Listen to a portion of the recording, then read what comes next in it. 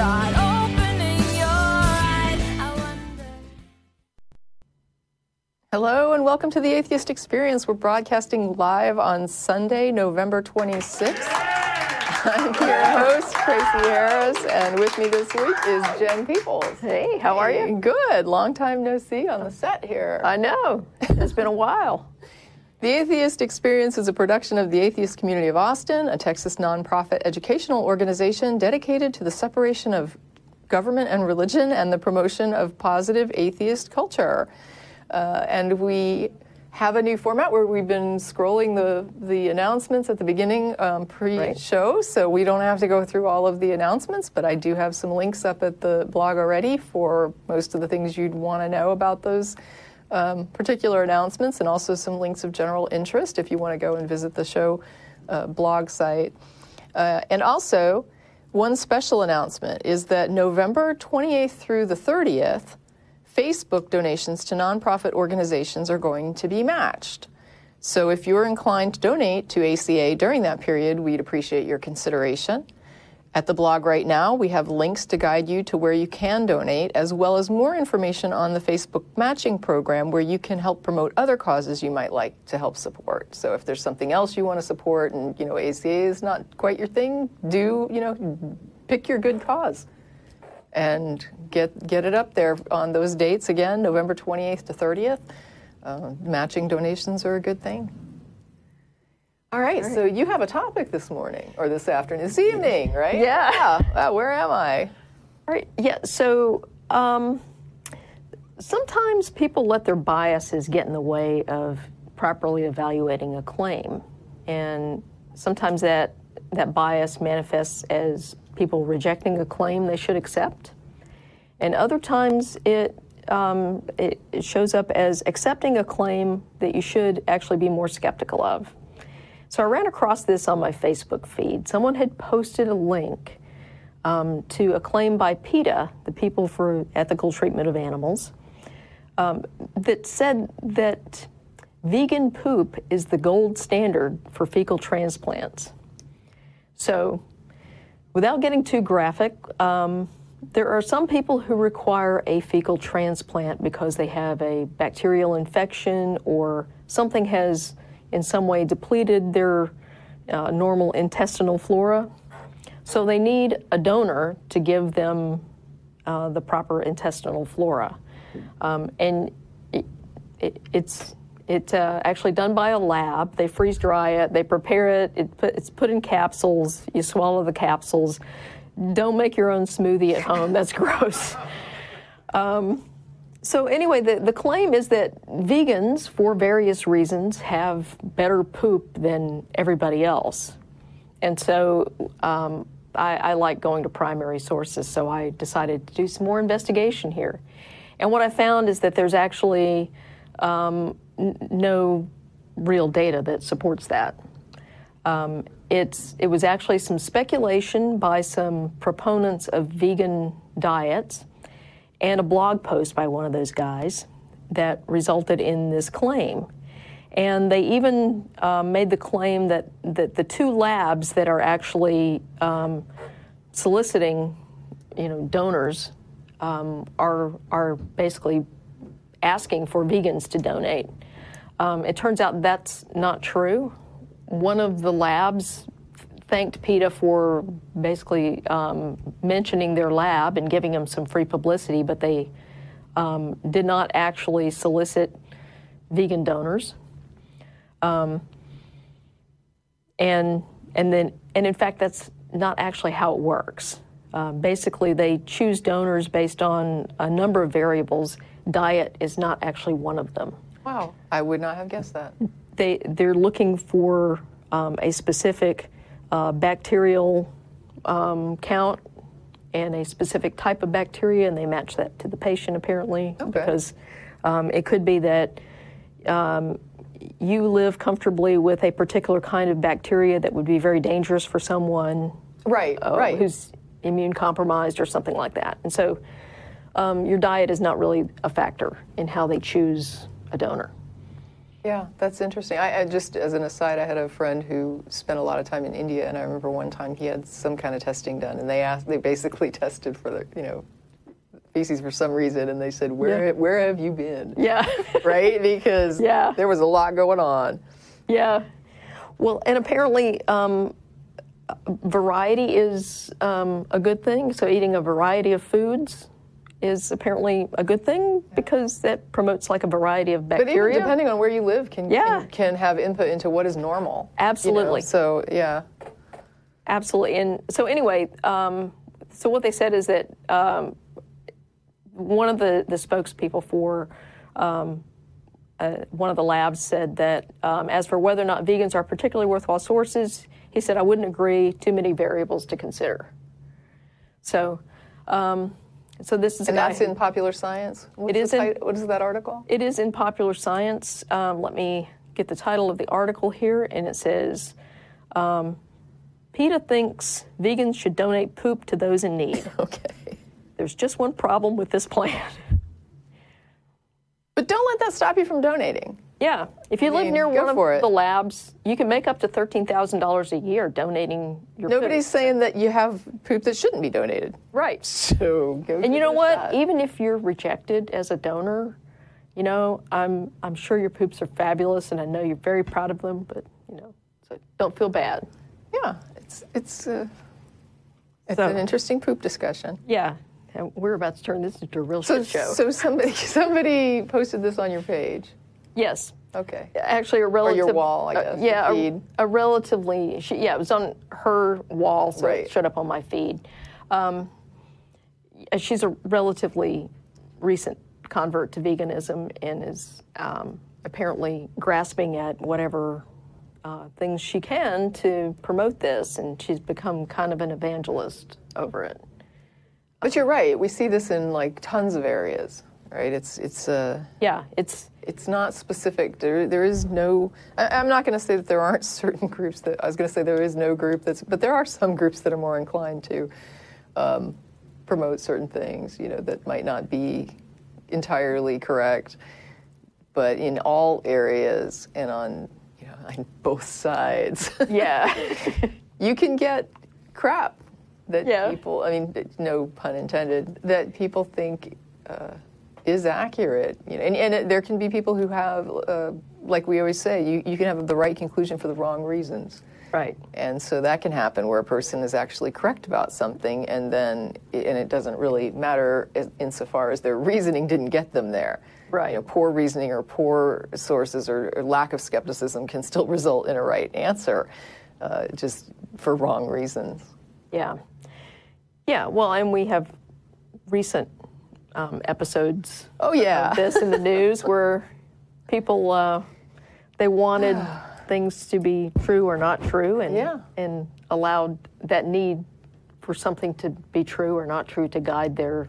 We did see that, and that was another thing where it just came down to preferences, to whether or not it was like you saw people doing the same thing based on which side of the aisle, right? It would be if you're on the wrong side of the aisle, then you're not telling the truth. If you're on the right side of the aisle, we should believe you, and that's the wrong reason to believe or not believe a person is whether or not they're affiliated with you in some way.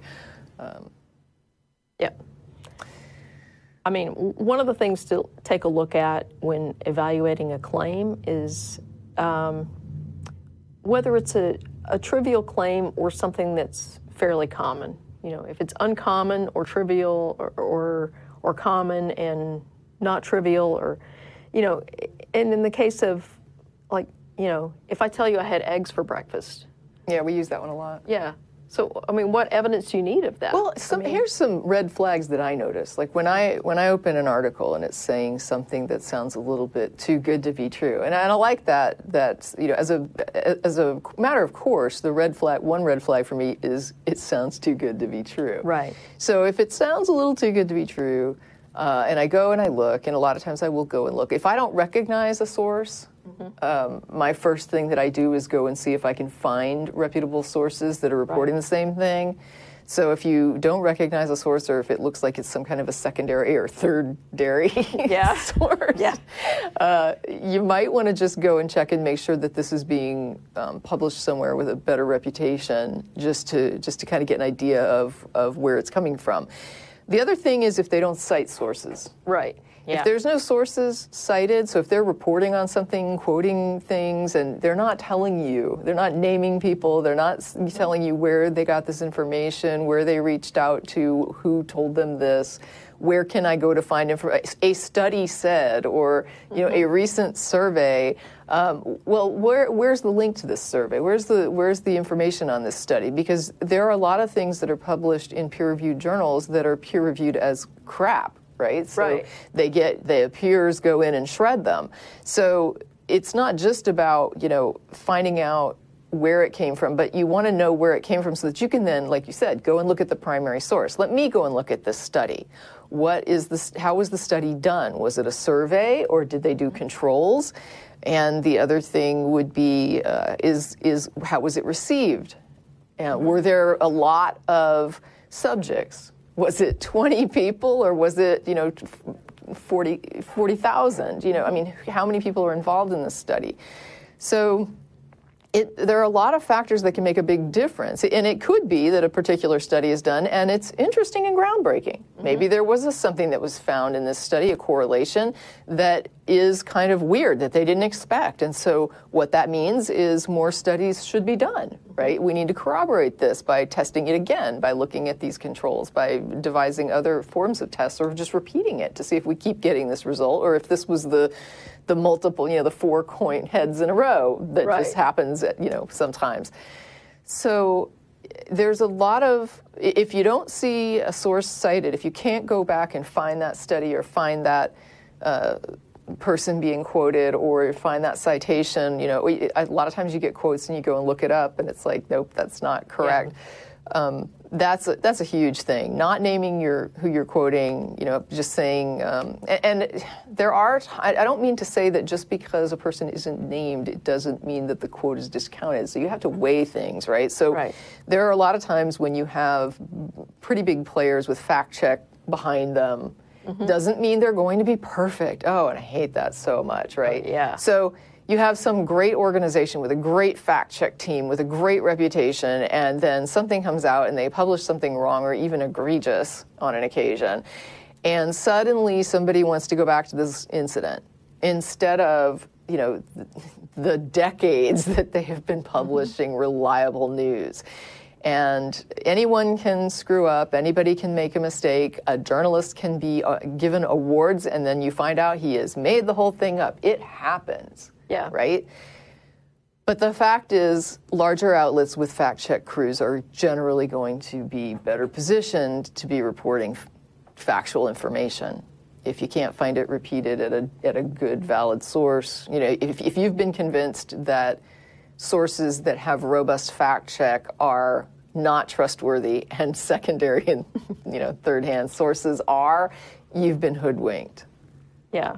Well, and a really good example of that is the latest, the anti-vax thing that's been going on for over 20 years now. I mean, it was originally it really took off when Wakefield published that study that he did in, I think it was the British Medical Journal or something. Yeah, it was horrible. And so, that was published in a reputable peer-reviewed journal. Right. And several years later, this journal retracted the study, and then he was Wakefield actually lost his license to practice medicine because of how shoddy the research was, and how unethical it turned out to be.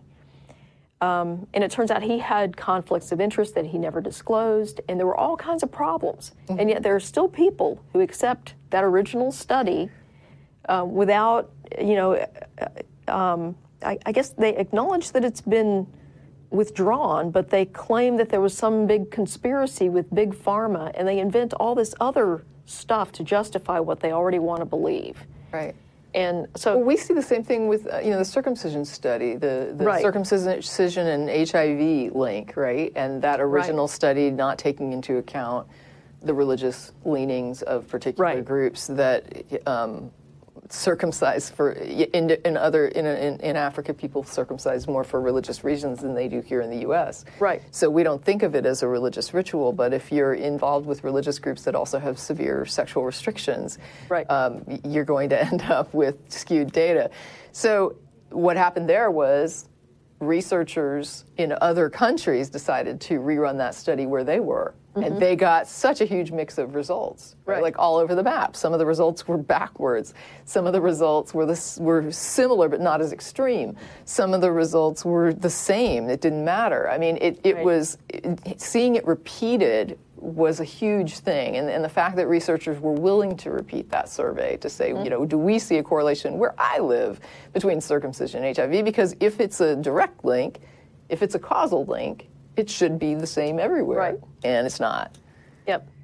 And that's another one of those things where you don't really have to think very hard to figure out there might have been something wrong with that study, because in the U.S. we have the highest rate of male circumcision for any Western civilization outside of Israel. Yeah. And also one of the highest HIV rates in that group. So, obviously, if circumcision is protective, The other huge, not even, I don't even know if I'd call it it's not a flaw with the study, but the huge problem with that study was the idea that the underlying suggestion that you should have sex without a condom, right, in a country Yes. that is ravaged by HIV is just completely Yes. unethical. Yeah. I couldn't believe that. And of course, since those studies were published, we've discovered that the best way to prevent the transmission of HIV is to have someone on the antiretrovirals and Use a condom. use a condom. And if you can get your viral load down to undetectable levels, you will not be able to transmit the virus anyway. Yeah, I think a lot of people don't know that, for example, condom use it's extremely good at stopping the transmission of the HIV virus. Right. And it's better than stopping the transmission of herpes. Mm-hmm. So your odds of getting herpes with a condom are, substantially greater Yeah. than your odds of getting HIV with a condom because Right. of the way it's transmitted. Right. So it's interesting, and even with that, it's still low, right? I mean, Right. I think condoms are like 50% effective with regards to herpes, and but it's 50% effective with a very small transmission rate, as long as you're not having sex when there's an outbreak. Right. But there's a whole lot of information that you can skew information, or there's so many ways to distort information, and correlation causation screws people up so badly.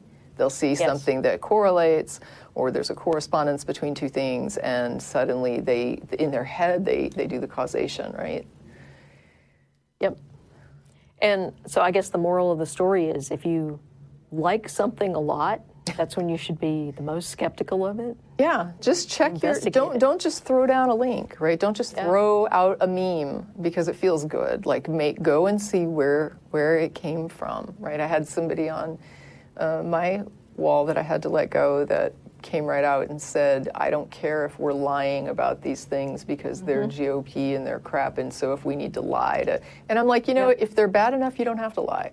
Right. If something is bad and egregious enough, I don't have to make stuff up.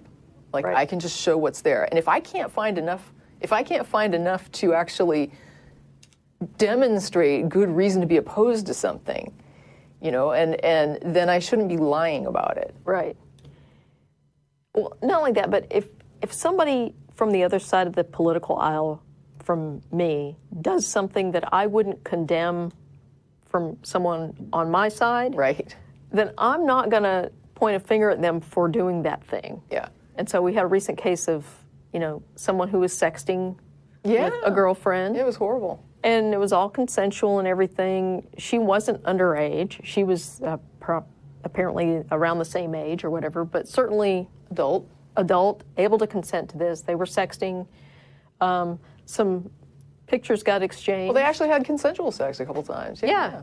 And then she decides that because he's a conservative politician, that she's going to release these intimate photos to basically ruin his reputation. Actually, it was after they broke up. Yeah. And so it was just, this was not even a politically motivated thing. Right. It just happened that he was a politician. But the fact is, she was just like revenge. It was just it was pure revenge right? Yeah. And I was really glad to see his response, which was, if you think you can, then go for it, because I think you're about to commit a crime, and she may have. Yeah. And so, I mean, revenge porn is bad whether it's being used against, someone you don't like or someone you do like. Yeah, and for me, the moral of the story is, if you're being blackmailed, tell the person to just go ahead and let it go, and then get them charged with blackmail. Yep. Or sue them for blackmail. I don't know if it's civil or criminal, but just make your life an open book and let that person pay for their crime. Absolutely. Unless you committed a crime, in which case then you might have to think. Yeah. I don't know. If it's a crime, that may not be the best advice. Maybe. Yep. All right. Right. So we ready to? We're ready to roll? Yeah, let's take some calls. Okay, so I've been doing a tradition of taking the person who helps us out with the phone screening first. So we're going to go with Hillary. You're on the air with Tracie and Jen. Hello? Yes. Hey. Hello. Hi. Hi, how are you? Good, how are you? Great. Doing okay. So I called about Alcoholics Anonymous and an additional program called Al-Anon. And I have family who are very close and are alcoholics, and they go to AA, and they are religious. And they've been going for a while, but it's not until like recently that things have escalated and I've become involved more and more and found out more. And anyway, I started going to both these programs just to see what it's like. And I couldn't be more shocked as far as being told, one, that they were church affiliated, but there wasn't supposed to be religion. And then getting in there and hearing nothing but God, God, God, God, God. And I mean just flat out God. It wasn't like entity or being. It was flat out God. And also being like, oh, you guys need to donate money. I guess that's you have to donate. So, additionally, being there, it was so controlled as far as like throwing God down your throat and hearing, you have to accept God to enter into this program. You have to, or else you can never be saved. That's or helped or whatever. Yeah. And all the rhetoric that was so contradictory, saying, we'll hope one day something help us, but until then we have to accept this. It's like, wow, God's not really that powerful then, but didn't say that. And it was so sick. So I guess my question is, are you going to the AA meetings because you're an alcoholic, or were you just going to be supportive? Okay, so just to understand. Right. There's AA, and I went to support someone. Okay. So it was clear that I wasn't the alcoholic. I was just supporting somebody. Okay. But there's also an additional program called Al-Anon, and it is for victims of alcoholics, drug users, right, bad situations. And it couldn't have been more controlled or as thick as the AA as far as throwing God down your throat. Yeah. So. Well, I mean, AA is explicitly religious. I mean, that's in their 12 steps. You basically have to acknowledge that you're powerless over your addiction, and you have to appeal to this higher power. Right. My real problem with AA is not that, because I think if people are religious and they want to use a religious program, I don't think the religion adds anything to it. But, I guess that's their choice. My problem with AA is that it doesn't work. Right. I mean, it's not helped one of those people. Well, no, I mean, it literally, they don't release numbers because, they claim confidentiality and everything, but for people that have done some examination of their like treatment numbers, it's actually worse than if people don't go to any treatment at all. Well, it is. And what is even worse to me is talking to some of those people is they will sit there and say, oh, this person has 5 years being sober. But one of my family members was their buddy or whatever, and they were both drunk. Yeah. And I'm like, how can you have 5 years, but here you are plastered in front of me? I mean, you're not sipping it, you were plastered. And I'm like, wait, what? How's this 5 years? No, it's not. No. Well, I And mean, I reported it, but it kind of went under the bus. well, the thing is, it sounds like that particular AA chapter isn't being run with the strict AA guidelines. But even if people are running this, strictly according to these Alcoholics Anonymous guidelines, it really doesn't work. If you find somebody that's been sober for 5 years, they did all the heavy lifting to stay sober for 5 years.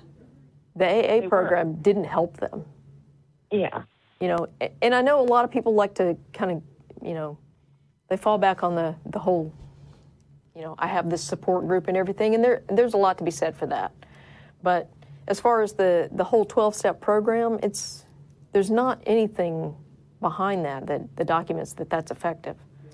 Basically, people quit drinking or quit using drugs when they are ready to take that step, and they take responsibility for it, and they do the work, and they get the proper treatment, basically. So I guess my question is, are you simply reporting on this because this was an experience that you had and you wanted to sort of let people know, or is there a question in here as well?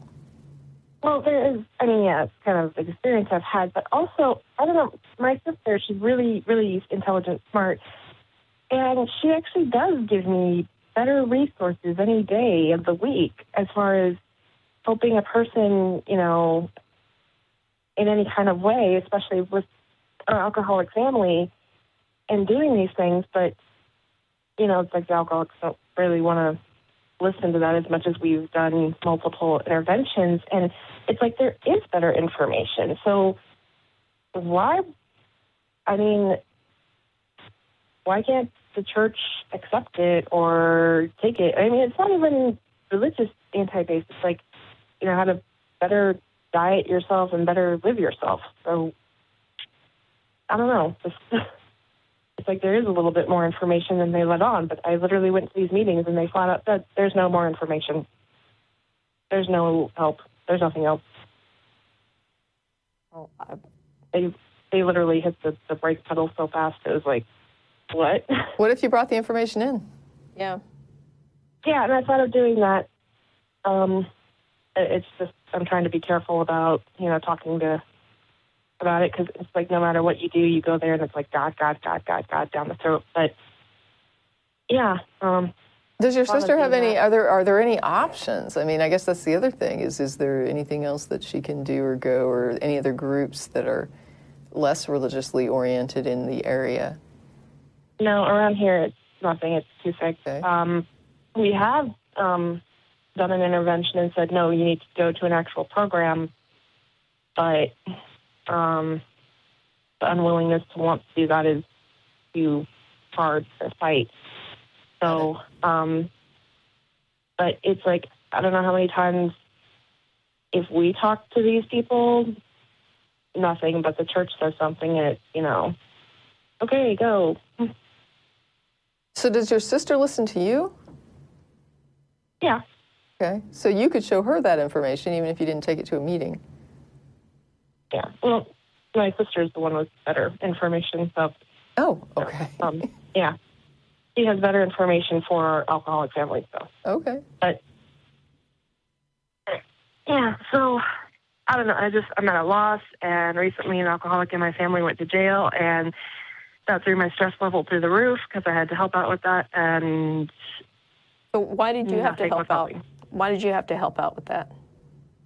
I had to take care of the dogs, and it's like I feel compelled to lie for this person as they are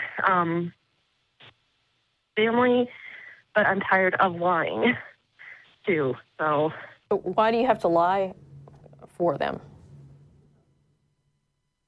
They want me to, basically, and I've just come to the point where I'm ready to tell them. So they're not out of the closet as far as their I'm addiction. not doing this. Is that correct? That they're not out? Kind of, they are, but they want it to look better than it is. Okay.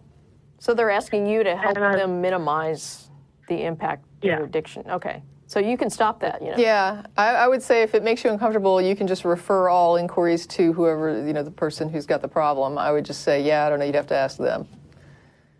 Yeah. You want to know how they're doing, ask them. Yeah. Yeah. And I have done that, but even then it feels like so heavy burden. So I don't know. I just I wanted to talk to somebody who wasn't sitting there and saying, "Well, you accept God and God will help you."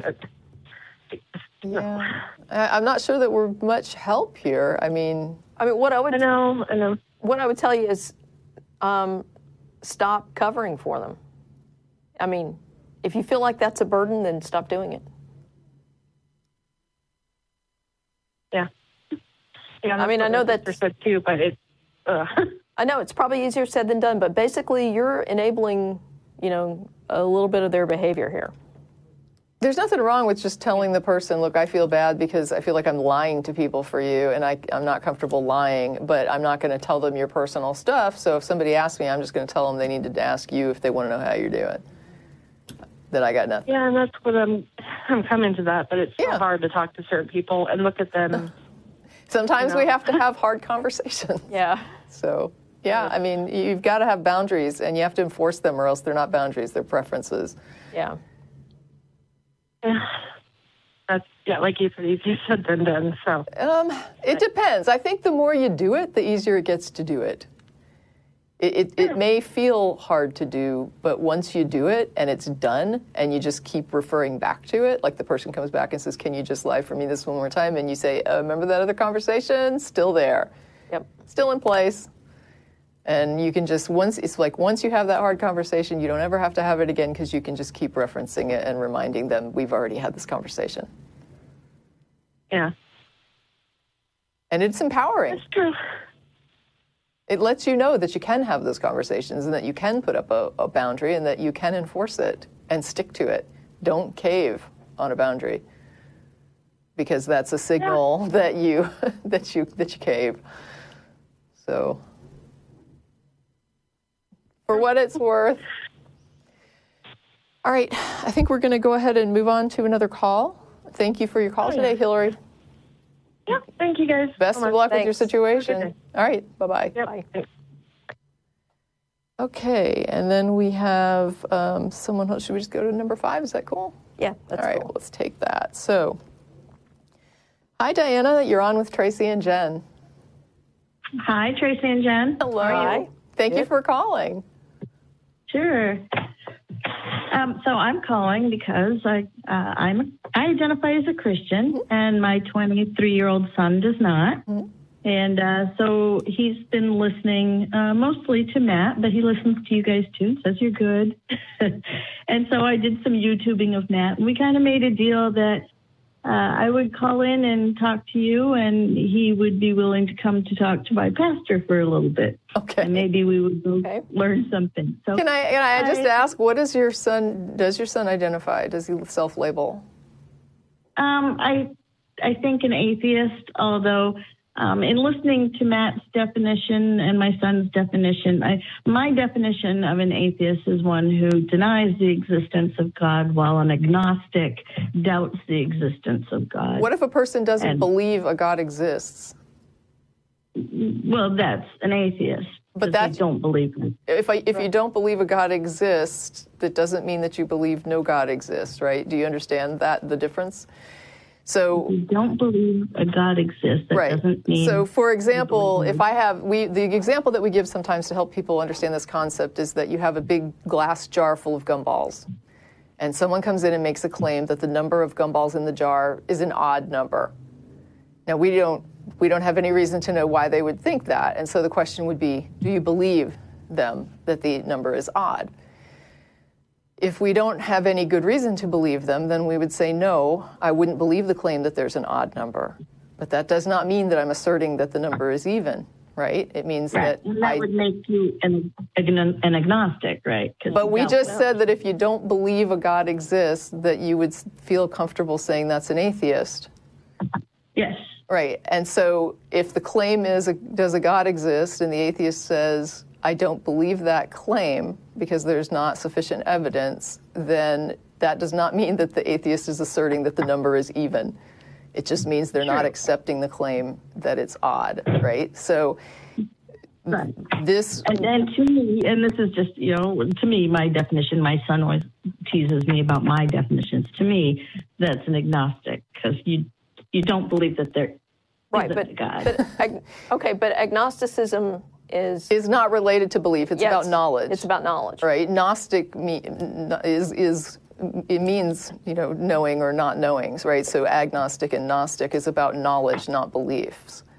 Whereas atheism and theism are about beliefs, right? Asking a person what they believe is different than asking them if they believe they also have knowledge of something. Knowledge is simply a subset of belief that is like a higher confidence level where you think that you would probably not be incorrect about it. You can believe a thing without and acknowledge that you're not as certain as you could be about it.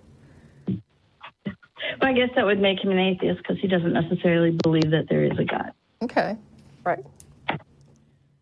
And to his credit, I mean, I have no proof. And I even told him when I called, I have no proof. You won't be able to convince me otherwise, and I probably won't be able to convince you otherwise. Yeah, not without proof. Because, I would say that without evidence, it's going to be hard to convince us of much. Yeah, I would agree. and it's just that most of my belief is based on anecdotal things that I have felt, that I feel. Why do your feelings, what do your feelings, how do you connect your feelings with your belief in God? Well, for an example, you might call me crazy, and it is a comfort thing. It's a comfort thing to many people.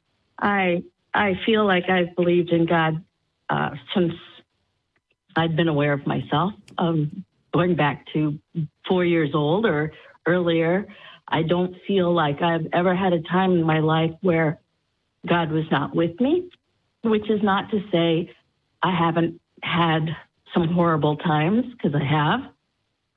But even then, I was going through horrible times, but I never had the feeling that God had left me. Okay, so here's a question, because this is difficult for me to follow.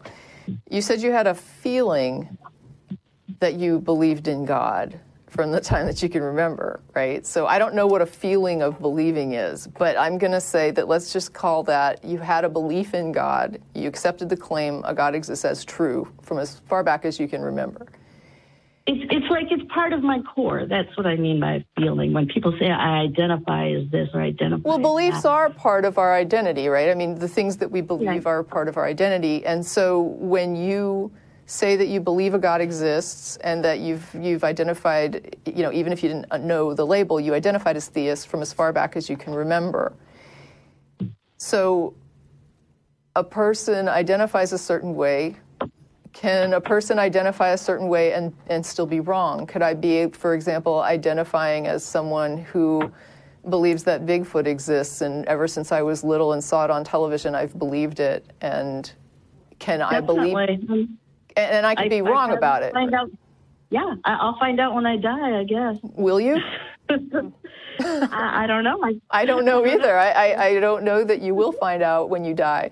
So I guess what I'm trying to get at here is a feeling that of something being true, we know is not evidence that it is true, because people feel many times, for example, some people feel their spouse is quite faithful and their spouse is cheating. So feelings of what's true really don't inform us about what is actually true, correct?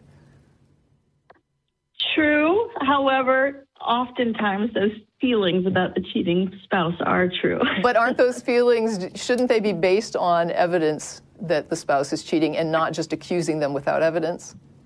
And most of the time, I think a lot of the time they're based on, they don't know their spouse is cheating. They just feel they are because their spouse, keeps working late or their spouse keeps going off the weekend. Right. So what you're saying is they start to experience evidence that aligns with the idea that they're maybe not being honest, that they're spending more time away from home than they used to, things that correspond to cheating.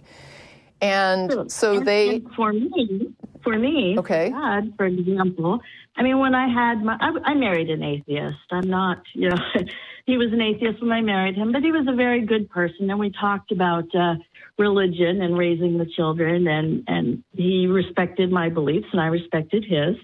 And when our first child was born, I looked at this new infant in front of me and said, this is a miracle that we can basically do nothing.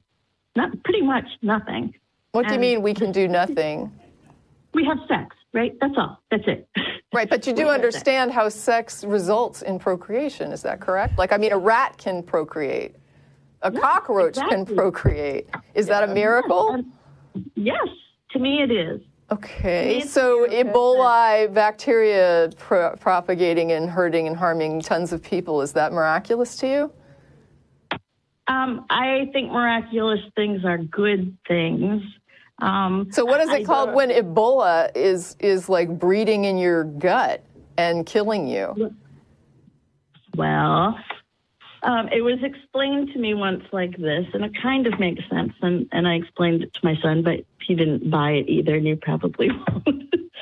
But it's kind of like a teacher in a classroom, right? And the student stands up to the teacher and makes fun of the teacher. And the teacher says, okay, fine, you teach the class and you see what you can do. And he doesn't just throw the student out, right, saying, you don't believe, go. He says, you take a try, and people listen to him and they see that, the student is wrong. And it's... Okay, well, show me where I'm wrong. How is Ebola breeding not a miracle, but you breeding is a miracle, and a rat and a cockroach breeding is a miracle, but Ebola breeding is not a miracle? I think there is evil in the world. I didn't ask that. I asked, why is some procreation miraculous and other procreation you say don't seem to categorize as miraculous? If it's harmful. Does it matter who it's harmful to? Like if there's an insect, for example, that lays its eggs inside another insect, and those eggs hatch and eat the live insect that is like the victim of that, is the insect that bred that is the victim miraculous, but the insect that breeds that eats the other insect is not miraculous? It's evil? No, to me that's all just circle of life. So now it's not okay. What's not circle of life about all this other procreation then? Well, it is kind of circle of life, but it's also miraculous. I mean, I read about how babies form and how their skin, forms around, and how spina bifida occurs because the skin doesn't cover the spine, and it's just all these, statistics, the probability of everything happening the way it does. So are you saying that a baby born with a spinal disorder is a miracle? Yes. Okay, so miracles can be harmful, right? They can be not what humans would call perfect. How do you tell the difference between something that's a miracle and something that's not?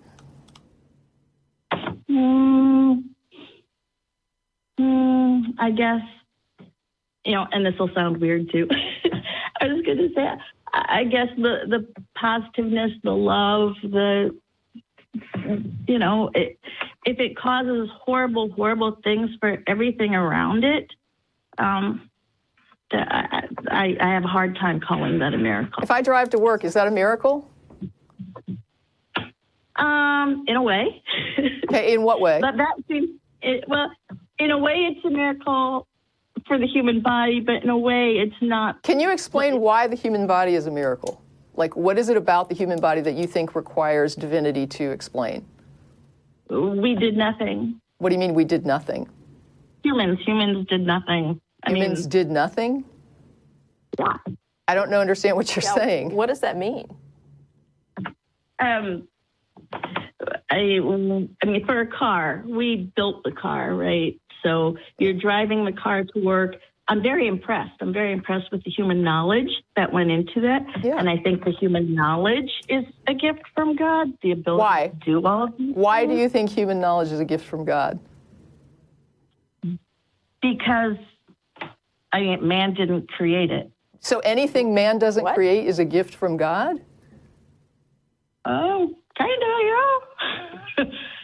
So the vacuum of space is a gift from God. What is that gift? I mean, I guess I'm trying to figure. Okay, so what makes you think that God is involved in any of this besides the feeling, which we've already agreed can be wrong? Well, and the probability, perhaps. Of What's the happening. probability? I mean, we're the only planet, right, that we know of. I'm not saying there aren't any others out there. They could be discovered. And I do agree that, you know, in ancient times, people assigned things to God. And as we got more knowledge, we learned that, okay, that isn't really God. That is due to this. Right. And I can accept that. And I'm like, well, yeah, you're right. I mean, I trust some science, most science I trust. All right. I don't think that science and religion are exclusionary. But I'm kind of like the opposite of you in the way that if I don't have the proof that it isn't from God, then it seems more like it's from. I mean, So you believe things without proof, whereas I believe things with proof, or let's call it evidence, right? So you believe things without evidence, and you find that to be somehow better? And not only that, but you just described the God of the gaps. The God of the what? The God of the gaps. What the God of gaps is, what Jen is referring to, is the idea of assigning God to things you can't explain, right? So I don't have an explanation for this, therefore God is responsible for it. And that is not reasonable. It's not reasonable to say, I don't know what causes this, so I'm just going to say that this causes it because I don't know. And I wouldn't say that I do that with everything. Just things that seem like too improbable to. Well, wait. How do you determine when something's too improbable and it has to be God versus when, you know, you're just willing to withhold judgment? Well, everybody, you, everyone has, you know, like Matt was talking about reasonable beliefs, and I suppose reasonable is subjective, right?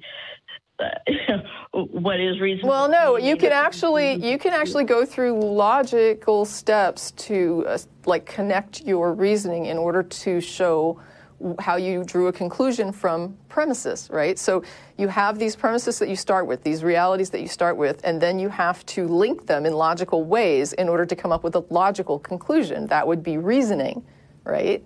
I don't think that God is necessarily logical. You what now? I don't think that God is necessarily logical. Then it's not reasonable. Yeah. By definition. I mean, but what you're basically saying is you're defending an unreasonable belief. Well, here, they say that love is sometimes not logical, right? People love people. Yeah, correct. Emotions are definitely not something I would classify as logical. Right.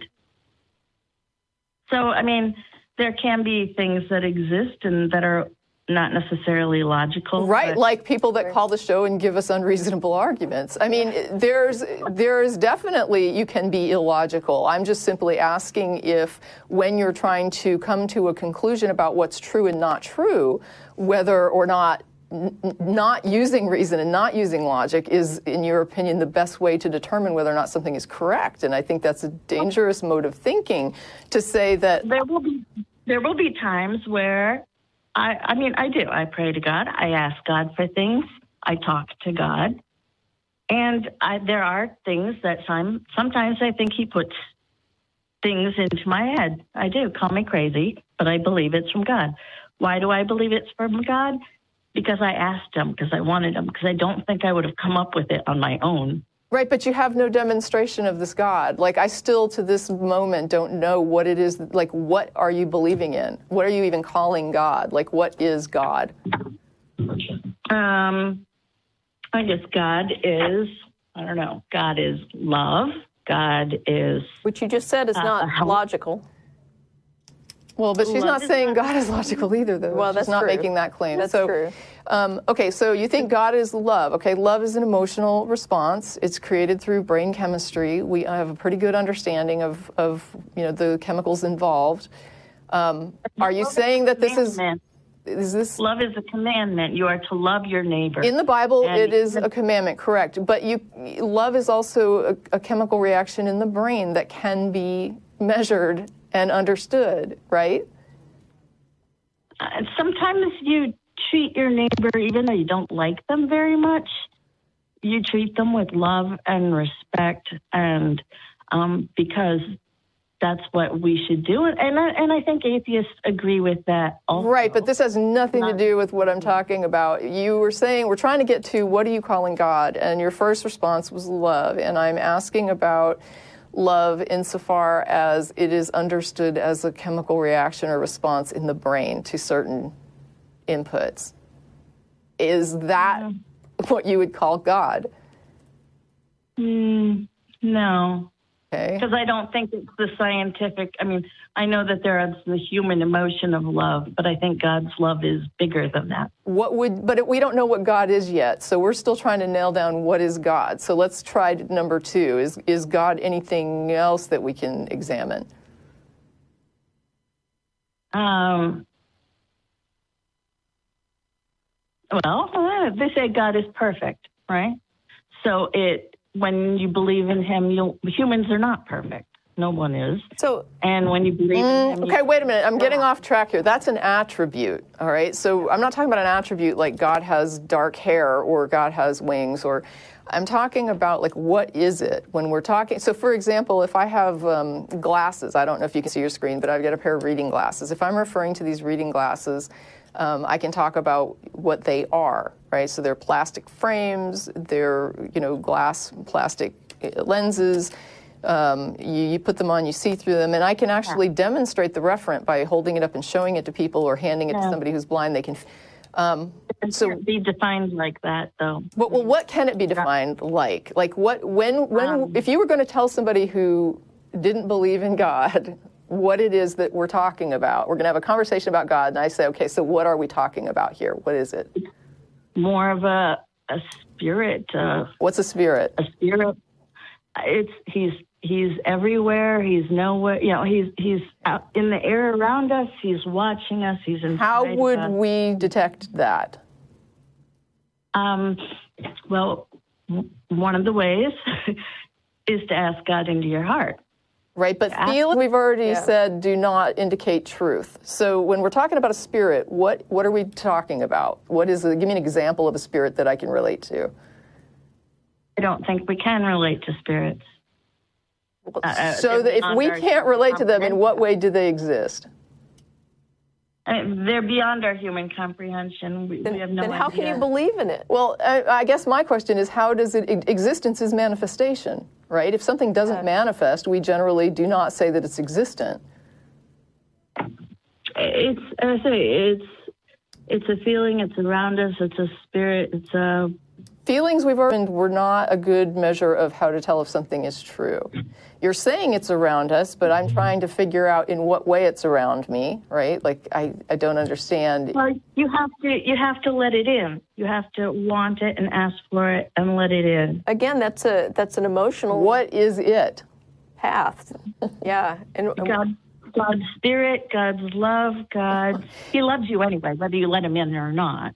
I mean, Christians have told us this. Yes, we've heard that. What I'm curious about, though, is do you even know what it is we're talking about? Like, you're using words, and then when I'm asking you to define those words, you're having difficulty defining what is a spirit. What is a spirit? Spirit's in the air around us.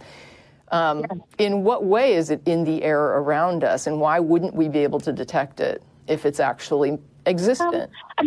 Electricity, right? Yeah. Around us. You can detect that. Yes, we can detect electricity. Yeah, you can measure it. Because we put a light switch on, right? If we don't no, there's other ways that you can measure electricity using gauges that measure electricity. We can measure it in neurological settings. There was a time when it was around us where we had no tool to measure it. And so does that mean it did not exist? Well, no, because if you got hit by lightning, you knew electricity Right, it existed. manifested, right? It manifested to us. In other words, nobody could deny. How do you know that lightning strike wasn't God?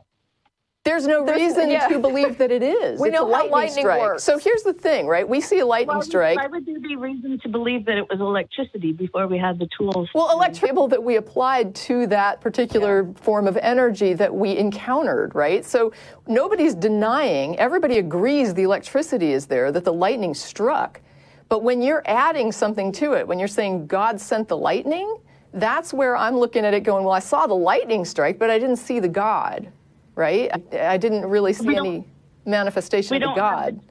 We don't have the tools in our world today to measure it. Then why would you believe that it exists? For the same reason I would believe that electricity existed before You can experience it because it will definitely knock you on your butt or potentially kill you. And religion has knocked many people on their butt. Many people. It has never been demonstrated to knock anybody on their butt, right? Electricity has never been there. We do not disagree that the lightning strike occurs. You want to add something to it for which there is no manifestation. There is no reason to say that it exists. There have been reasons. There are people who have died and seen the white light, right? That could be something in their brain. I'm not saying that it's not. Right, it could. And so why would you attribute it to a God when you know it could be something in someone's brain? Why would you reach for this other explanation when there's a perfectly reasonable explanation right in front of you and one that can be tested? I don't reach for that explanation in that particular case. I don't know. But it seems odd to me that a lot of people have this experience and they come back and they talk about it and they talk about, people talk about being filled with the Spirit. I know a show I listen to by Matt, you listen to music and it gives you, certain feelings or orgasms. Yeah, people have emotions, yes, no doubt about it. I agree with you 100% on that. People have emotions. Watched two atheists just about a month ago in Philadelphia talking about their near-death experiences. And a lot of people who are religious, any religion, their religion gives them feelings like that. People that go to religious ceremonies and rituals do have feelings. Yes, I don't doubt that they have feelings, but we've already established that feelings are not a basis for truth. Just because I have a feeling doesn't mean I know why I'm having that feeling, right? Ask anybody that's got a phobia.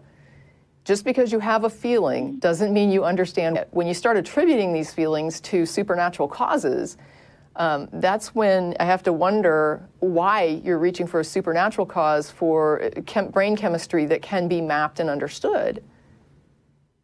Well, and you have a line, right? You either believe it or you believe it.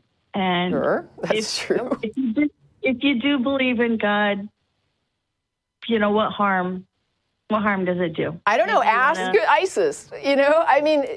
Seriously, there's been a lot of harm historically, and even in the present day, that's coming from religion. Can you say what harm is there from belief? Yeah, I don't know that. I don't agree with that. Much harm can come from atheists too. They're evil people. They say it's for their religion. So the point is that, people are good or bad, whether they have religion. That's true. Yep. Okay. But in my religion, I grew up a Navy brat, so we moved every 1 to 3 years. And my parents, especially my mother, was very religious, and they insisted I go to church. And if I didn't want to go to church with them when I got into middle school, high school, I went with my friends. They were okay with that as long as I was going. And so I went to many different churches of many different religions, and even within, a Methodist church to a Methodist, there are vast differences. A Lutheran to a Lutheran, they're not all the same. Not all Muslims, Christians are the same. Sure, I agree. Right. So when I say Christian, I may have a different view of what a Christian is than when you hear Christian. Well, you know what? Both Tracie and I are former Christians. Right. And I can tell you that if you poll almost any Christian, almost everybody's version of Christianity is a one-off. Yeah, that's true. I mean, and you would think that if there's an actual God that's directing this, that this entity would make sure everybody had a common understanding of what that meant. But that doesn't happen. Even within the same denomination, as you noted, there's vast differences in how people perceive this. Yeah, the closer that we get to truth, the more uniform beliefs should become. Right. But that's what's even more miraculous is that all these people on earth and all of us are unique. Wait, so the discrepancies are now evidence that the God is real somehow? Because that... If I said that there was an event that occurred and everybody who saw it had a different accounting of what had happened, would you say that that was great and like a really good miraculous thing showing that that event occurred? If we all had different versions? What happened. What if some people were saying that they were there and nothing happened, and some people were saying I was there and this is what happened, and some people were saying I was there and this totally other thing happened, and I mean, I would say I have no idea what really happened. Yeah, but the Bible tells us that He created each one of us unique. Right, but each of you has a unique idea of what the Bible's telling you, and each of you has a unique idea about what the God thing is that you're looking at, and so there's no uniformity there. There's different testimony. Well, He gave us free will, right? He gave us free will to decide what we want to believe. Free will does not result in like varying accounts of something that should be the same.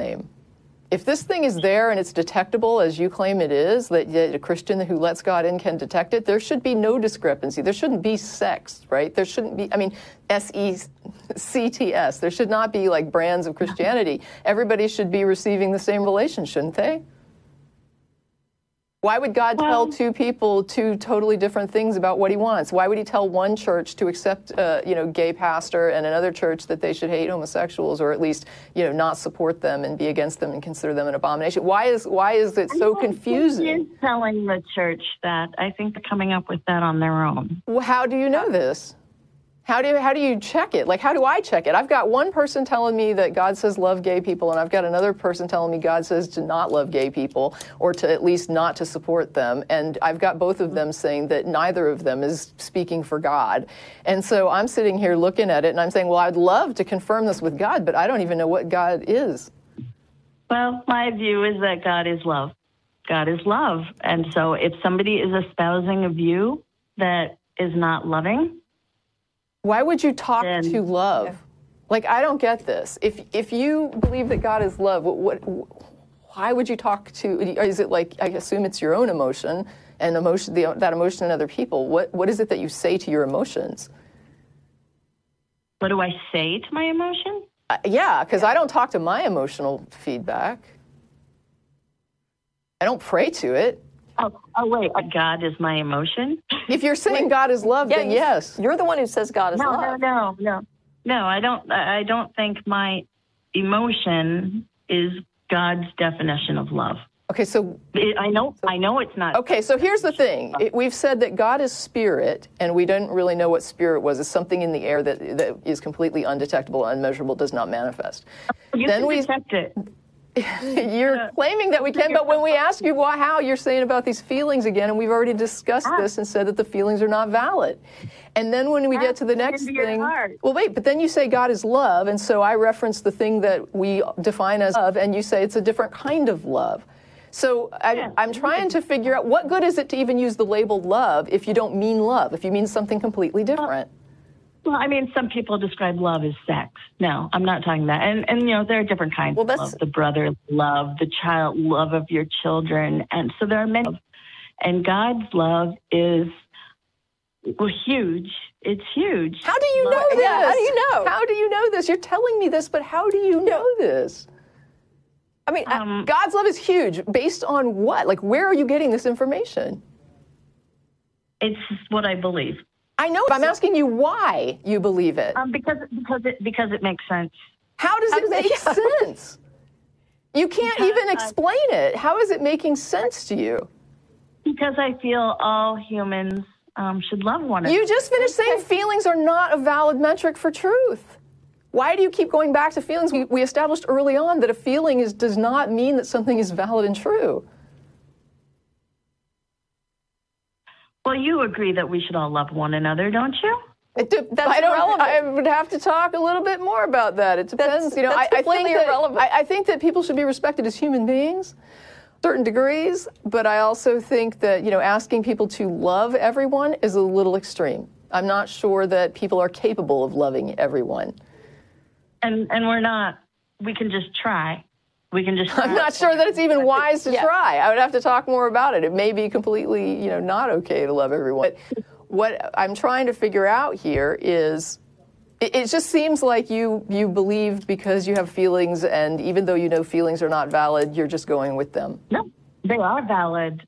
We said earlier that you can feel things and they're not always true, that feelings cannot always be true, that they have to correspond to the evidence that demonstrates it's true, such as your husband actually is cheating. There has to be something there to demonstrate that. To me, there's evidence, and you don't believe. Right, because you attribute things to God without. You just basically say a baby's born, that's God. A bulleye is breeding in someone's stomach, that's just evil. That's just, you seem to just randomly pick and choose like whatever it is that you want to go along with whatever you think, and you're not verifying this against anything. You're not doing any verification. Well, do you care whether it's true or not? Not only that, but I'm not sure you have a good understanding of what this verification process entails, because earlier you said that your idea of God is beyond our understanding.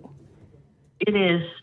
So on what basis do you believe this entity even exists? If you can't even understand it. Yeah, if you can't understand it, how can you believe it? I can't understand it in its totality. I can't understand everything. Well, tell me something you do understand about it. Tell me, she said God's love is huge. That was something she said. I understand that we should love one another. Well, and that gets us to God. Exactly how? That's I understand that's a personal belief you have. I don't know that I agree with it, but I don't see how that's any kind of evidence for a God. Well, without that, people don't think they have to or necessarily should. And what? Love one another. Well, I don't know that we necessarily should. I think it would be a much better place if everyone did. If everyone did, but if I, for example, love everyone, I could really get screwed in that bargain. So it depends on who you're asking me to love.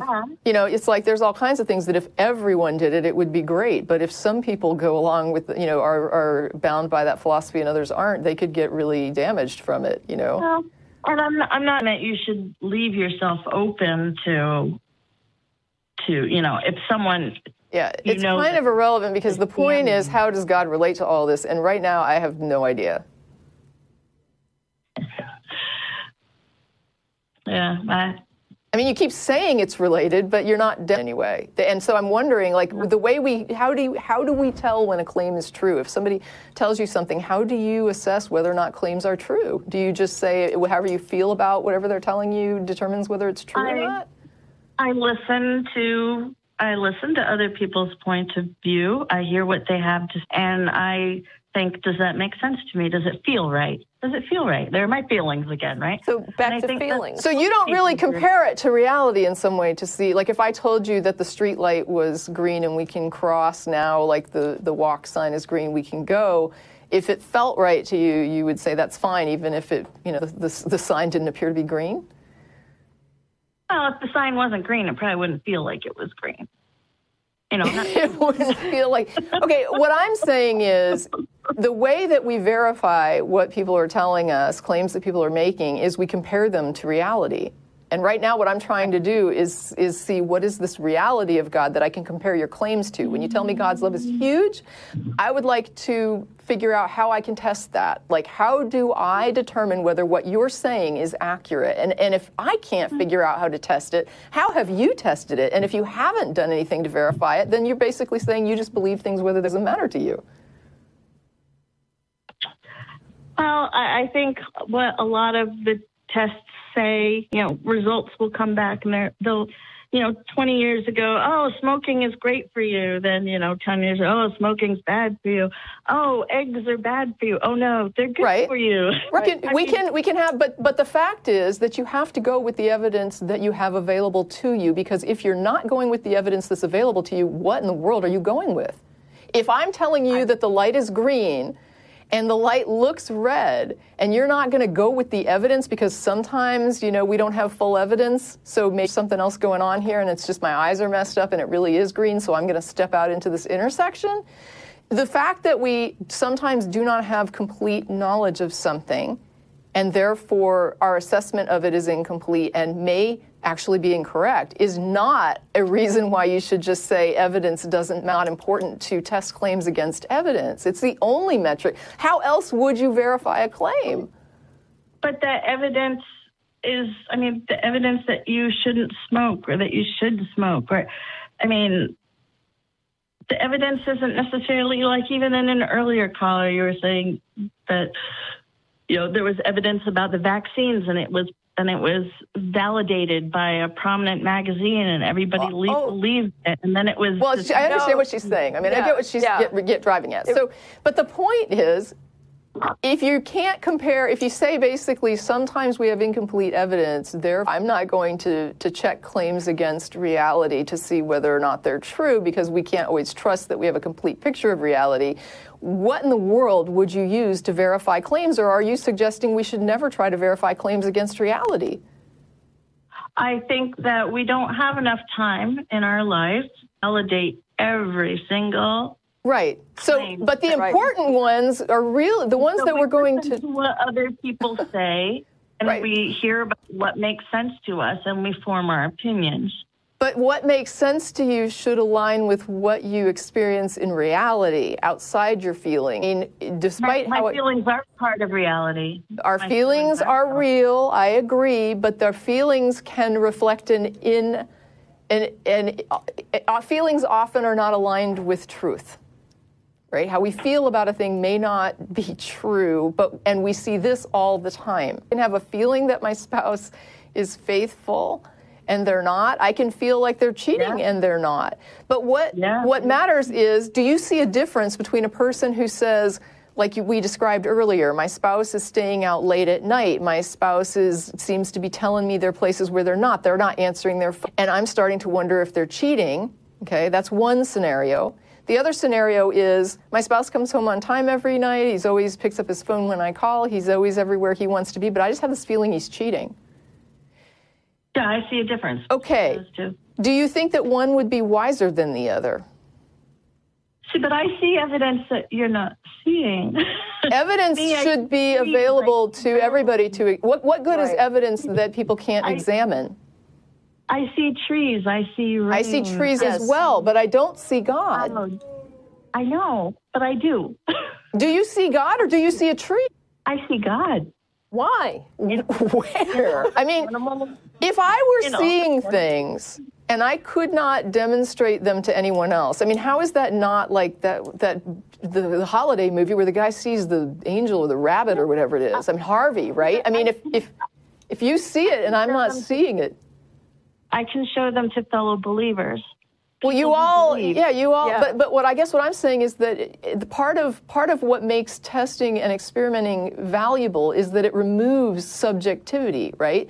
So you have to have an objective. Is there not? Do you not agree that there's an objective reality, despite what we all believe? There is the truth, right? Like whether or not I'm holding glasses in my hand is not subjective. The truth is, no one has created a tree without a seed. No one has created. So what? Yes, that's how it works. People don't do everything. I agree. People are not responsible for things that exists. I completely agree. I don't see how that means there's a God.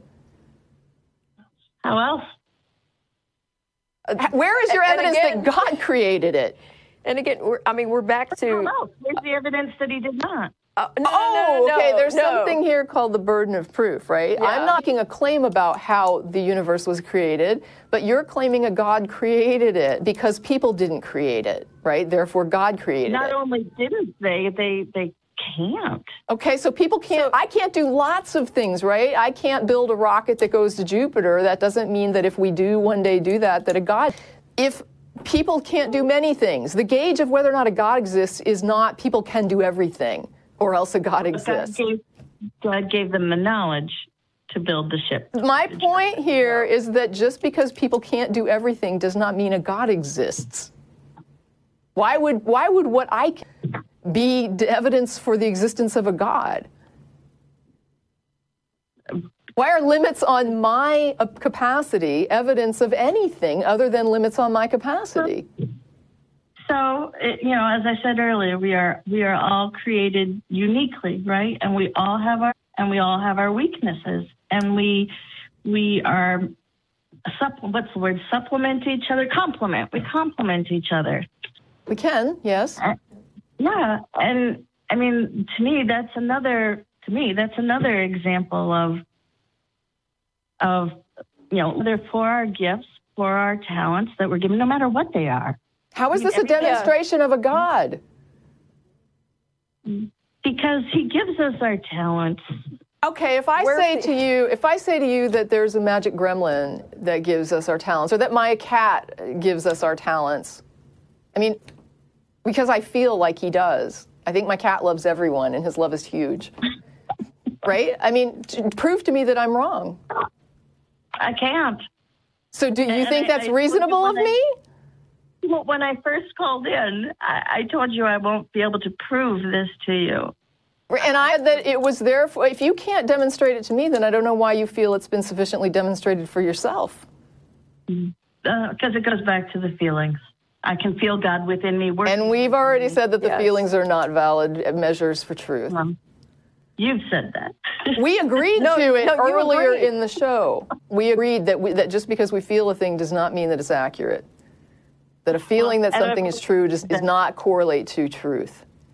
And I've also said that the love as we know it is not God's love. Right, which means that God has something that I don't even know what it is that you're calling love. Not. It's like I don't think that. I mean, that helps me not at all. I wish I could help you. I do wish I could help you. Yeah, I think if you understood more about what you believed, you might be able to explain it a little more thoroughly. But right now, it seems like this is some vague stuff with no evidence, and you're just believing it because it feels good.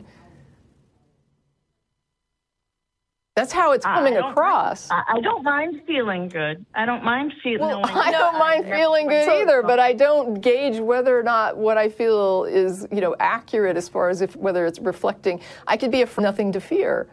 I mean, feelings just don't mean. Feelings are a result of what we're experiencing generally, and when people start to say I'm experiencing something that is completely I don't even know what to call it. That does not manifest in any way, shape, or form. I don't even know. This caller who was talking about the AA meetings and how they were pushing God, and if it helps them, and you say it doesn't help them. No, it doesn't. It doesn't help them. But I imagine to start out with a few people, maybe it helps. And if it helps, why not? Why not? I mean, because it doesn't help. Because you can harm people by offering them help that doesn't help, right? So let's say that I have a bunch of people coming to me for help and I'm not really helping them. And then a couple people actually get something from it, but the rest of the people are just wasting their time thinking that I'm going to help them. And as a result, they're not going and getting help because they think I'm helping them, but I'm really not. That's harm. I had back surgery, and before I went into my back surgery, I was in such pain with my back. And, my mother-in-law was like, oh, well, I have a friend whose husband in Mexico swears by these things, they're magnets, and you put them on the back, and it draws in your blood to your back and helps heal it. And I'm like, I'll try it. I've never had much faith in chiropractors, but you know what? I went to a chiropractor. I'm like, I'm in pain. I will try anything that takes this pain away. Yeah, people get desperate, and people prey on desperate people. I completely agree. And I mean, I wasn't going to pay any money, for the. I paid the money for the chiropractor, but it wasn't an exorbitant fee. Yeah, mostly covered my insurance, but if it helps them even temporarily, I don't see the harm in it. Because they aren't helped. I mean, that's the problem. Is a lot of people are being fleeced. Basically saying it's okay to fleece 100,000 people because 20 of them thought they walked away feeling better. Is it? He doesn't charge any money. They don't charge money. Who doesn't charge money? They're not fleecing people. You are using time is a resource. right? When you take somebody's time and when you stop them from going to get real help, because it's like a faith healer. If I'm going to this faith healer and I'm not going to see a doctor, that's harmful. Well, okay, so although I feel like half the time they don't know what they're doing, and it's not their fault because we're all created different and we're all just guinea pigs, and what works for one person doesn't necessarily work for another person. No.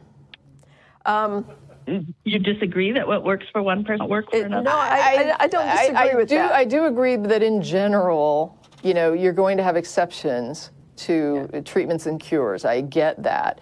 But I can pretty well, there are certain things that kill people that they don't survive. And there are other things that are treatable, and we can actually pinpoint what people will successfully respond to treatment, even if there's a certain percentage that don't. And when you're using, when you use a treatment that shows no efficacy, I would never tell people not to go to the doctor. I'm just saying when you go, take it with a grain of salt. And I'm saying that when somebody says, I'm offering you help, and they're not really helping, that time, no, because you can test whether or not a thing helps, right? I mean, you can actually check. I went to AA meetings. When I was 17, I got a DUI, and I was ordered to AA meetings. And you know what? Well, I didn't want to go, and I didn't want to be there. I would say it helped. Why would you say, what did it help you do? It helped me, realize that there's a higher power that we have to turn things over to. But you already believed that. I believed it, but it reinforced it. Okay, so I wasn't acting on it. Sometimes I believe things like I know what I should eat, but I don't eat what I know I should eat. Okay. And so you had a youthful indiscretion, and you did something that lots of 17-year-olds have probably done. You got caught. You went to an intervention program that's noted for its ineffectiveness. And you went on to never do that shit again, which most people don't. Why do so many people go if it's not effective? Because they believe the bullshit. And they're court ordered into this, which is another problem. It doesn't matter. I guess that's the point. Is it doesn't matter if you believe it. You can go look at the numbers. You can go look at the figures of people that actually stay off these drugs and alcohol when they go through these programs versus what they're claiming. It's probably not 0%. And you can look at people who get no treatment, and you can compare that group, right? You can compare different groups who have gotten no treatment, who have gotten this treatment, who have tried it, and look at the results and compare them. This isn't just like a black hole where it's anybody's guess. There's data. And I guess that's what I'm saying. When you have competing claims, how do you resolve it? You resolve it by comparing those claims to reality and determining who it is that's telling you the truth. And you just don't see that. You seem more inclined to go with your feelings, which if that's what you're going to do, that's what you're going to do. But feelings are not a good metric for truth. Okay, until they turn out to be right. No, they're still not a good metric for truth. Because how you get there, how you get to the conclusion matters. It's just like with the gumballs in the glass jar, right? If somebody comes out and says there's an odd number in there, I have no reason other than I just feel like there's an odd number, and I say, okay, I believe you, I accept that as true because of your feeling, and then we count it and it's odd. That doesn't mean that I used a valid method to get there. It just means I got lucky. That it turned out to my conclusion. This is what I was saying before. The conclusion can be correct for really bad reasons. You can use horrible reasoning and still come up with the right answer sometimes, but it's not because of the reasoning. Maybe that's not horrible reasoning. Maybe it's not horrible reasoning. Maybe it is because going to be odd. There would be no way to know the difference between a feeling you have that came from God and a feeling you have that you just felt. There is no way to tell the difference between those two things. I don't know. To me, it feels like I can tell the difference. It feels like you can tell. You can tell the difference between the feelings that God is letting you feel versus the feelings you have that are just feelings. But there is no There is no objective reality that demonstrates that you're correct in what you feel is correct here. And that's the problem. It's subjective. You're just basically going by gut, and you're not applying any reason or comparing it to actual evidence, and you're actually giving arguments for rejecting what evidence would be available. I don't know how you would live your life if you treated all things like this. Like to buy a house and the owner is someone I don't know and they tell me the house is in good shape, I'm not going to say, oh, cool, well, then I don't need to spend all that money to get somebody to come in and, check it out. Check out your house. No, because they're human, right? And but you could have a feeling that they're telling you the truth. Yeah, I still want the house checked. I don't care if I love the house. I don't care if I feel like God wants me to have this house. The fact is, I want somebody to come in there and do the checks and make sure that the wiring is okay, that this thing is built all right, that the foundation is solid. I'm going to have somebody come in and check that because my feelings are not the best way to tell if this house is in good shape. And I think that if I honestly felt that God wanted me to have this house, that, something was just compelling me to this. You would buy it sight unseen, right? My dad bought a house sight unseen. Taking a risk, aren't you? Maybe. Isn't that a big risk? Would you advise somebody to buy a house without getting it inspected? Would you tell somebody that's a smart thing to do? In ordinary circumstances, I would. In any circumstance, when is it not smart to have an inspector come in and check the house? When somebody feels compelled, for some reason they don't understand, by God, perhaps, or they just know there's. So you don't know where this is coming from. It could be some childhood neurosis driving it, but you think the idea to go ahead and buy this house sight unseen and not get an inspection. Why wouldn't you want to compare it to reality? If the inspector came back and said the foundation is completely shot, this house is not going to be standing in another 2 years, would you say I trust my gut and I'm just going to buy it anyway because I really think God will buy it? Would you really do that? I cannot say because I'm not in the circumstance and I don't feel compelled right now to buy a house with a poor foundation. But I know that there are many stories from many people who did things without explanation, possibly didn't even want to do. And something amazing affected other people. And so you're saying right those now, are anecdotes. Right, but I mean, what you're basically saying is, I'm not sure whether or not I would buy a house if the inspection said that this thing is falling apart, that I don't know if I would or not. And because my feelings drive the decision to such a degree that I can't know that I would do what the evidence would very strongly advise against doing, that I think the house is going to be fine, because I think that... Because I have faith and trust in God that he has some reason for wanting me to. Wanting you to buy a house with a shot foundation. And there's the harm of religion. But no, not necessarily. Yes, necessarily. Yes. I mean, you just demonstrated it, that people will make unwise decisions because of gut feelings about God with no evidence. You're assuming it's unwise. It's unwise to buy a house that you're purchasing and you think you want to get this house and the house is in crap condition. Now, if you're a flipper, maybe that's a great thing for you. But if you're just purchasing the house, I mean, what you're basically saying is I'm going to go with my gut despite the evidence. My religious views compel me in that direction. You don't know the end of the story. Neither do you. Neither do you. That's why it's a risk. Exactly. And so what you're basically saying is you would make a decision that appears to be unwise because of a gut feeling over evidence. And you asked earlier, harm of religion, and I'm telling you that's it. Because you think having faith and trust in God is a bad thing. When it compels you to say, I'm not sure if I would do something that is unwise because of my gut over evidence, yes. Yes. Well, I guess we'll agree to disagree. My gut tells me this pastor didn't molest all the kids in the church, right? So I don't care that there's all the children coming forward and telling me otherwise. God has told me that he's innocent. I mean, this is the thing. When you trust your gut over evidence, This is the harm of religion. No, I'm sure if all coming forward and saying this. No, because what we're talking about is following your gut instinct over evidence. And you're saying you would do that probably. You're not sure that you wouldn't. And I'm saying that's the harm. That is why faith-healing people don't take their children to the hospital, because they feel... What if all these children come forth and the guy was innocent?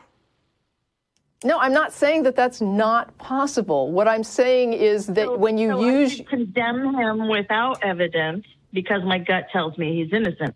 The children's statements are evidence. Yeah, I'm saying that when you have evidence to the when you're saying you have an inspector... Look, I mean, what if you have video of him molesting the children and God is telling you he didn't do it? I mean, at what point do you finally say, I don't care what's in my gut? What do you mean that can't happen? Children die because their parents believe God wants them to faith heal a kid. Children die over this, over God telling people that they shouldn't take their child to a doctor, that they should just sit and pray over the kid, and the kid died. And according to you, that may be a really good thing, and we're just not seeing the end of it.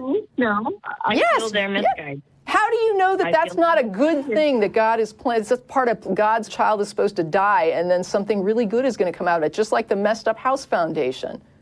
How can you tell me that you know that the child dying was not in the best interest of everyone else? Well, it's possible you would bring him to the hospital and he would still die. It is possible. Yeah. So should we assumption? But I'm not saying that that would benefit someone else. I'm not saying that child would benefit. I'm just saying, you know, I agree. People die in horrible situations. Right. And sometimes they die because somebody's religious belief compelled them to think the best thing to do to not get them medical help. And I totally disagree when someone's belief harms other people. Because why? Why? You just finished saying that even if it appears to be a harmful thing, it might be good, and we don't know. So why would you condemn anybody for doing anything in the name of God? Say that. I didn't say even though it appears to be harmful, it might be good. I'm not saying it's good that a guy molests children. You said that that I should think that it might be good if the house is falling apart and you buy it anyway, right? This is a situation where... What do you mean it's different? In that situation? You and anybody that lives could potentially be hurt. Live in the house. I didn't say I was going to live in it. What if God told you to live in the house? I mean, come on. You're basically saying you would do whatever God is telling you to do, and then you're saying that if something bad happens from it, it might just be a larger good that we don't see. And we need to look ahead to the possibility that this is that could be a good thing we don't know because we don't see the whole picture. I also told you that God is love, and I don't believe if anything is telling me to do something bad, it is not coming from God. Did God tell people to kill a bunch of people in the Bible? People, you know what? Did he? Yeah. I think that some of the Bible is storytelling. Okay, so if you feel like it's part of the Bible that you should listen to, then you do. And if you feel like it's not part of the Bible you should listen to, then you don't. I mean, I don't know that this call is going to get anywhere, because basically this is just about you do what you feel. And when it suits you to say that a negative thing could turn into a positive, you're down with it. When it sounds really egregious, then you're not down with it. It's like, this is just not even, there's not even consistency, like an internal consistency to your reasoning. That I can find. We're actually over time here, but Diana, what it sounds like to me is that you were heavily indoctrinated into your religion by your very religious parents at a very young age, and you just haven't given that too much thought since then. Because I enjoy it. I have no reason to want to give it up. Yeah, heroin addicts enjoy it too. But, you know, it doesn't mean that it's a good idea.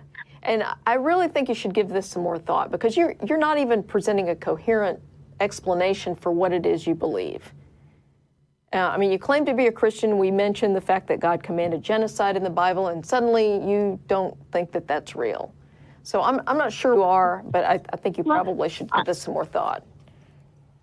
Okay. All right. And I mean, and if your son has agreed to go to a pastor, I hope you got his money's worth on this one. Okay, good. Okay. All right. All right. Well, thanks. Thank you for taking my call. And I'm kind of up in the air about...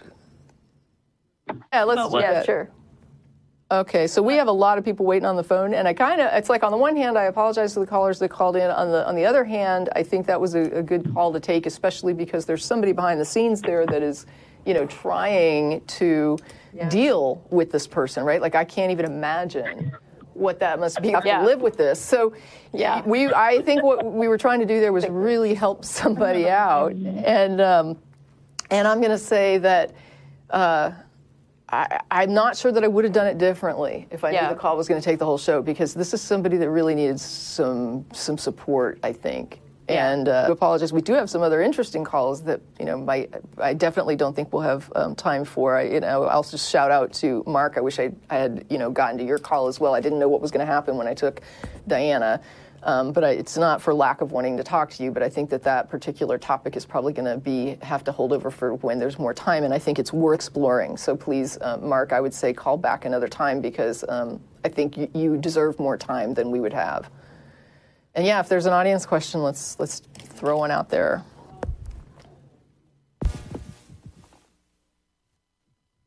Hello. Hey. Hi. To be so close to this media experience. My name is Nevin, and I'm an Austin resident.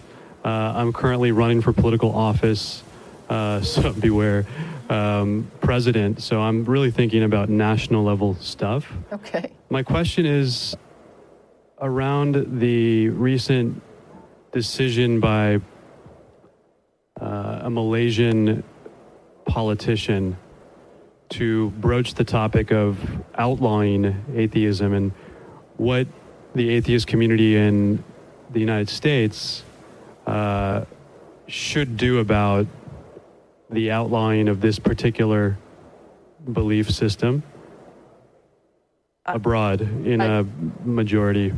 I don't know that we have anything we can do about what other countries do. I mean, we can openly condemn it. You can try to bring attention and explain why it's a bad thing to be shutting down people's, beliefs, or trying to shut it down. You can't really shut it down, right? It's what people believe is what they believe. You can pass all the laws you want to pass, but you're not going to make it illegal to believe something or not. I mean, it's illegal to be an atheist in Saudi Arabia, and yet there are atheists in Saudi Arabia. And they're in danger. Yes, I mean, there are people in danger, and I think that's a big part of what we need to make awareness, right? So it's really slow going. It seems sometimes like we're not making strides in some of these countries, and I would say that you have to kind of look at the little steps, right? Like women driving in Saudi, and it's a small thing, but I guess it's not small when you didn't used to be able to drive. Yeah. I'm just going to move it. I still have one left. I don't know that I'm much help beyond that. I mean, I think bringing awareness, like you say, you're running for politics, making sure that our political leadership understands our feelings about it, that if we're going to be allies with a particular country and help them, that we should press, we should use that leverage to press those countries to do the right thing when it comes to humanitarian or, calls for equity. Yeah. I mean, it's a basic rights issue, so, I mean, we can speak out on that.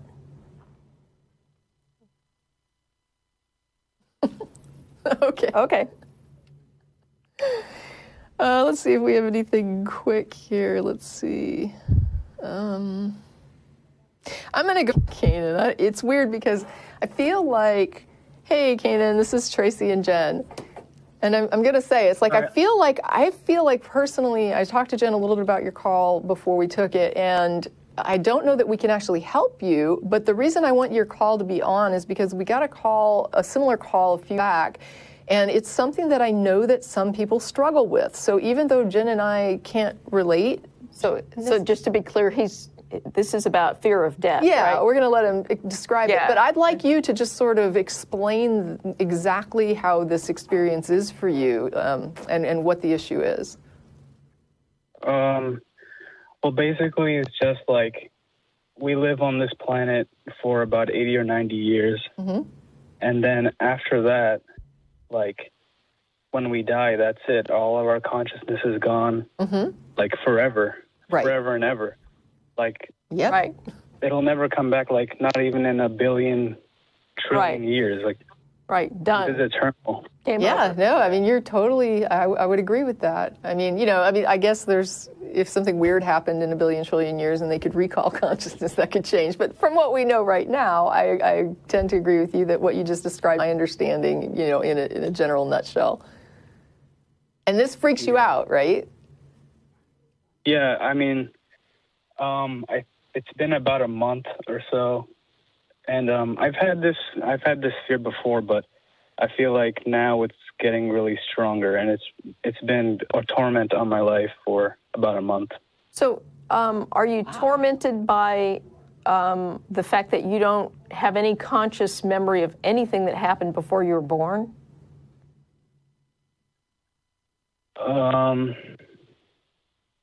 No, not really, because I mean, like, all this shit happened. Like, stuff happened for like billions of years before you were born, and you never experienced it. You weren't even aware of it. It's like for you, it didn't even happen, and that doesn't bother you. no, because I mean, I was never conscious of that stuff. Okay, and so after you're dead, you won't be conscious of anything that happens after that. It's just like before you were born. Yeah, but I mean, as I'm alive now, like, I have to deal with that end, But Do you you? don't. You don't. I mean, all you have to do is live your life. I mean, I think maybe it's Richard Dawkins that says, you won the cosmic lottery. You get to be here for as long as you're Yeah, here. think of all the people that won't be here, I think is how he puts it. Yeah. All the millions of people and billions and like uncounted, untold numbers that will never exist. And I guess for me, one of the analogies I've heard Matt use is that, lots of things in life are enjoyable even though we know they have an end, right? So you go to a really fantastic meal, for example, and you get served and it's this great meal and you enjoy the entire meal start to finish, and then you have to leave. But it's someone is showing up at the restaurant going, I can't even enjoy this meal because I know that it's going to be over. And it's weird because all these analogies make sense to me, but I know that for a person in your position, it doesn't seem to have an impact. And that's kind of what I find fascinating is that for some reason, these analogies don't hit home with the person that has your mindset. Because I've talked to people that describe what you're describing, and none of this helps them. Yeah. Yeah. I mean, I feel bad, but at the same time, what I'm going to suggest is, I'm going to send you to the blog, right? Go to the show blog, Free Thought Blog /AXP. Yep. And just post this. If you haven't posted there before, you'll need to be moderated. So if you post and it doesn't show up, it just means somebody's got to moderate it, let it through.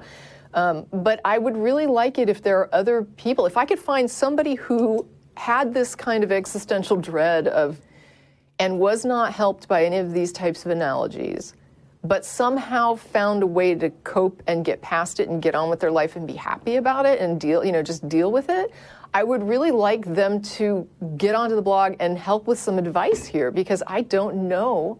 I have nothing I can think of that's like, well, what about if you look at it like this? They're just like, yeah, it doesn't help. So I don't know how to help you, but I can't imagine there cannot be a person out there who has had this issue and somehow come to a positive resolution where they are able to advise other people. And if you're out there, please post your solution to the blog, because there's struggle with this. Yeah. Yeah. No, I'm really sorry. But like I said, I wanted this to go through because I feel for all of you. People get very terrified and fixated on it. Well, I mean, I've had about the same experience about a year ago. Mm-hmm. And analogies like that helped me to get past it and to get over it. And then I just didn't think about it at all. Okay, and then you saw something? Did you see something that clicked it in again? Can you say that again? Did you find a video, or did something trigger this again? Not really. It wasn't really a video. It was more like, it was just a thought. Okay, so you just had a random thought and it just set it all off. Yeah, I like I said, I have a good friend who struggles with this, and he experiences periods where it's fine, and then he'll have a dream or he'll come across some video where someone's talking about death, and then he goes into this again. So I mean, one other thing to think about, and I don't know if it happened at about the same time last year, but it might be some kind of seasonal depression that you're in. If so, then, maybe talk to your doctor about that, or, see a counselor, see if there's a way to talk through this. And maybe, I don't know, maybe your doctor might prescribe some medication or something to help you deal with it. A lot of people experience seasonal depression, especially around the holidays. And like I said, I don't know if it's about the same time frame, but if so, that might be contributing to this. Do you think that could have anything to do with it? Do you tend to get depressed around the holidays? No, I never really experienced it at this time period. I mean, for me, the idea that one day I'll be gone and people will forget everything I did is sometimes a relief. Yeah. Good, you can forget those parts, right? Like that's probably a good thing that no one's going to remember some of this stuff. Wish I could forget it. Yeah. All right. Yeah, like, I've heard death kind of analogized as like the eternal sleep. But like, how can you be comfortable with being asleep forever and never waking up again? I would. That's like my heaven, right? I'm just let me go to bed and tell me don't set the alarm and I'll be fine. If I could just go to sleep, but I would be dreaming, and so it's not quite the same. I mean, some parts of sleep you don't dream, so maybe it's not a bad comparison. But I don't remember those parts because I'm not conscious. So. All right. Well, anyway, go post at the blog. And I apologize to the other callers. I know I did take, it was very long, but we're going to go ahead and wrap. And hopefully we were able to help someone who now has to go see a pastor. And thank you to the audience, the cast, the crew, to everybody. We're going to go to Star of India on Anderson Lane, and we'll be there between 6 and 6:30. And I think, is there...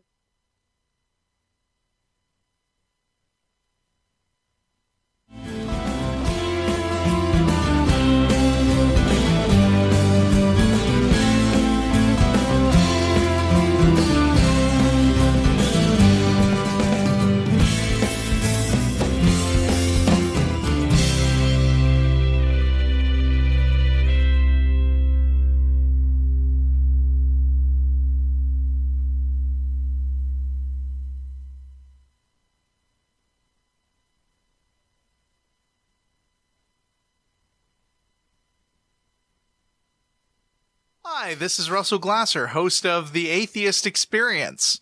The Atheist Experience is made possible by volunteers and the generous support of viewers like you. If the promotion of positive atheist culture and separation of church and state are values that hold, please consider contributing by becoming an ACA member or visiting our product page at evolvefish.com under the Partner tab. Thank you.